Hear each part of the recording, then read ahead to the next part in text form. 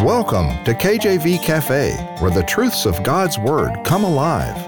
Grab a hot cup of coffee or tea and spend some time learning about our Savior and Lord, Jesus Christ. Listen now to Pastor Clark Covington of Heartland Community Baptist Church as he explores great insights from the Word of God.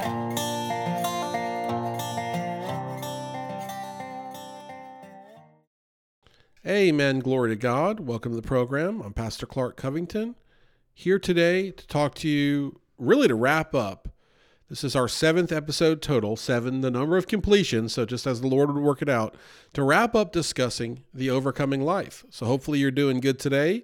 You've got your Bible with you, and we're going to dive in and look at the overcoming life. And even though we've taken 7 15-minute episodes to look at this topic, we probably could take 70 or 700 or 7,000 episodes to look at the overcoming life, because isn't that what God does through the believer as he or she trusts in him and seeks him? Isn't that what God does? He brings us out of many diverse problems and afflictions and trials, and he does it in the most miraculous way.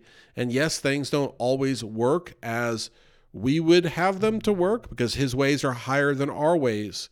I saw a verse that was hard to tackle in the book of Ecclesiastes the other day, and I looked up a commentary, and I try not to look up too many commentaries these days because I don't want to have a bias. So unless it's something factual or something I just don't understand, I try to just compare scripture with scripture to see if I can get it on my own. But this one, I looked up a commentary on this verse, and it was about the unexpected nature of God, and I didn't quite understand it. And the commentarian, I guess you'd call that individual, and I don't remember which one it was, but said this to the extent of, God keeps us on our toes so that when we think that something good could happen, it may not. Or when we think that something bad would happen, it may not. So that because we don't know what tomorrow holds, we have to depend on him more. And that was a very kind of bad paraphrase of what the commentary was saying, but it is so true. And so we live the overcoming life not knowing what tomorrow holds, and not knowing what will come our way, whether it's prosperity or poverty. But either way, understanding that we have a God that is more than able to get us through all of these trials. Because think about it, some of the worst trials we could have is if we had prosperity. You win the lottery, you're going to have some new friends. You're going to have some new problems. You say, Brother Clark, I wouldn't have problems if I won the lottery. Oh, I promise you, you would. I grew up in an affluent suburb outside of New York City, and individuals had more problems than I've ever seen. And those problems were very peculiar and very difficult. And some of them were relegated to only having this kind of problem if you had money. Because look, if you're poor, what if you have nothing, then what can people take from you, right? But if you're wealthy, people are stealing or this, that, or the other. And there's proverbs on that too. But let's stay on the message. The point is, whether in prosperity or poverty, whether we're going through a hard time here or a hard time there, whatever we're facing in life, Jesus Christ, our Lord and Savior, will help us to endure and to overcome in this world. And we've spoken about over the last course of these past 6 episodes, now here on the 7th, we've talked about all the details of the battle. So the battle's taking place in this world, the battles between Christians, those that have been born again, those that have accepted Jesus Christ as their Lord and Savior, those that realize they have a sin debt that they can't pay, and that Christ died on the cross for them, this substitutionary death, and they put their trust in Jesus Christ as Lord and Savior, in his death, burial, and resurrection. They're saved, right? Because some people will say, well, I'm a Christian, and they have no idea what that means, and that's a whole other topic. So understanding that we're saved, believing on Christ, then what do? We are now born again, and now we are enlisted in this fight, okay? We are now part of God's army. We are God's child, and we are fighting this fight whether we want to or not between the spirit, capital S spirit, and the flesh. And what the devil wants to do is tempt you. And so the battle is in this world. The little g god of this world is the devil. God is sovereign over the devil, but the devil has got control of this world through what happened all the way back in the Garden of Eden when Adam and Eve ate of that forbidden fruit, And that then opened up the world, and sin and death entered the picture, and the devil took control. And so now we've got God. We're born again. We're not of this world, but we're living in this world. And that sounds confusing, but that is a spiritual truth. We're not of this world. We're pilgrims passing through. Our home is in heaven. We have a heavenly estate. If you've been saved, it's already been done. Amen. Christ already died for your sins. You accepted Christ. You've already been saved. Your name has already been written down in the Lamb's Book of Life. These things are already in place. The Bible tells us that Christ is up there going to prepare a mansion for us. He's already at it. Amen. He may be done with yours. He may be done with mine. It's already been done. Our place in heaven is secure for an eternity. So what we're living here is temporary. And Paul writes about shedding the mortal for the immortal, right? Getting that resurrected body, getting rid of all of these conditions. I've got conditions. I pulled some kind of muscle. I don't know what I pulled, but it hurts here, there, and everywhere. And I did it at the gym, which is not fair because when you go to the gym, that's supposed to be good. And I knew it too. I'd been going to the gym for a month or two. I said, man, I haven't pulled a muscle yet. And then there we go. Look, I'm not going to have that pulled muscle in heaven. I'm not going to have these allergies in heaven. I'm not going to have these aches in heaven. I'm not going to have these problems all on. And I'm sure mine are not even as bad as yours, but you won't have those problems in heaven, friend. You'll be perfect in heaven. I'll be perfect in heaven. What does that mean for earth? That means that it's temporal. It's temporary. It's momentary. It's momentary. We are in this life for what the Bible calls a vapor. It's just a little while. It's like the grass grows up and then is cut and gone, right?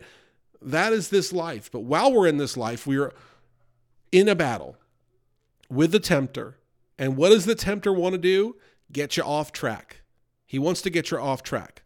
How does he do that? He's very clever. He's very subtle. What did the tempter do to Adam and Eve in the Garden of Eden? He said, eat of this fruit.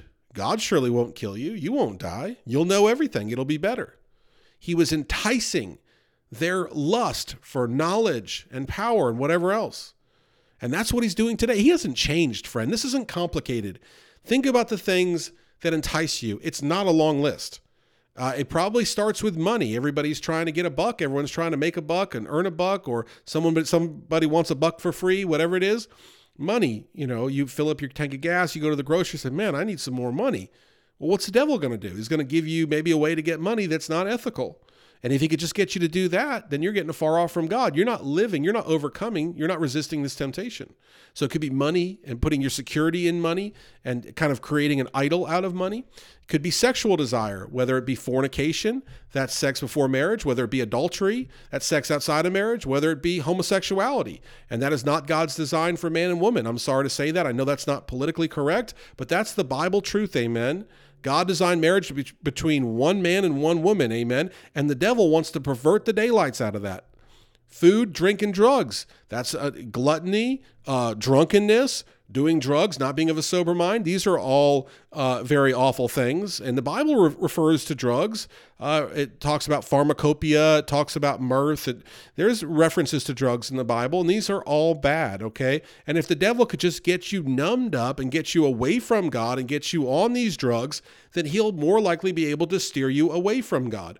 Maybe you're lusting and enticed by power, or having some kind of pride about you, fame, status, vanity. All the common denominator here is very simple. The common denominator here is quick gratification. You want to know if you're being tested by the devil? Are you seeking quick gratification, a quick resolution? Are you seeking some kind of pop of happiness, of supposed joy, right? The Bible says there's pleasure in sin for a season. The Bible also says the wages of sin is death. So we see here the devil's tempting with something that looks desirable, but will dispose of you, will not mind if you are killed and ridiculed and far off from God. He would love that. If he could, he would kill you, but he can't. Amen. You've been bought by the precious blood of Jesus. So all he can do is entice you. And then he wants to go and accuse you before the Father. That's what he does. He's called the great accuser. He came just to kill, steal, and destroy. Amen. He's the father of all lies. 1 John 2:16, for all that is in the world, the lust of the flesh, the lust of the eyes, the pride of life is not of the Father, but is of the world. The lust of the flesh, the lust of the eyes, the pride of life, it's not of the Father, it's of the world. These things are not of God. Amen. And God's not asking us to endure these things forever. And God tells us in his word that we haven't been tempted with anything that we can't withstand, that God hasn't given us a way out of, that isn't common to man. We're not tempted in ways that other men aren't tempted. Jesus Christ himself was tempted by the devil in the wilderness. And if you read that scripture, who brought Jesus to the wilderness to be tempted? He was led by the Spirit, capital S, Holy Spirit. You can read about it in Matthew 4. Why would the Holy Spirit, which being the second, God the Father, God the Son, God the Spirit, so the third part in the Holy Trinity, why would the Holy Trinity, God, the triune God, the three-in-one God, lead the Son, the second part of the Trinity, out into the wilderness to be tempted? Why would he do that? Well, he would do that to help us understand what to do. And what does Jesus do in the wilderness? He quotes scripture 3 times back to the devil. He doesn't give in. He's tempted to eat. That's food. He's tempted for the angels to bring him down from the temple. That's pride, fame, and status. He's tempted to be king over all the kingdoms. That's power. He's tempted of these temporal things. And Jesus Christ is now our ascended Lord. He's King of kings and Lord of lords. So by resisting that temptation, he overcame the devil. He gave us a way and a path forward. And it helps us understand that if we too resist the temptations of the devil and we too seek the Lord, in this scripture in Matthew 4, right after the devil leaves, the angels came and ministered to him. As we too seek the Lord, then we will overcome these temptations of this world and we will be rewarded in heaven. And that's really what we're focusing on here for the next little bit, next few minutes, is the rewards in heaven. The rewards in heaven. When you overcome, you get a reward. Jesus overcame. He got a reward. Again, he is King of kings and Lord of lords. He'll be worshiped for all eternity. He is sovereign. He is worthy of all our praise for everything that he's done for us. Most importantly, Calvary's cross. Revelation 3:21, to him that overcometh will I grant to sit with me in my throne, even as I also overcame and am set down with my Father in his throne. We will sit with Jesus in his throne. Jesus overcame, and we have him as our example. Talk about a reward. We are going to rule and reign with Christ. This is for the overcomer. To him that overcometh is Revelation 3:21. That's the overcomer. What are we overcoming? The temptations of this world, the sinful things of this world.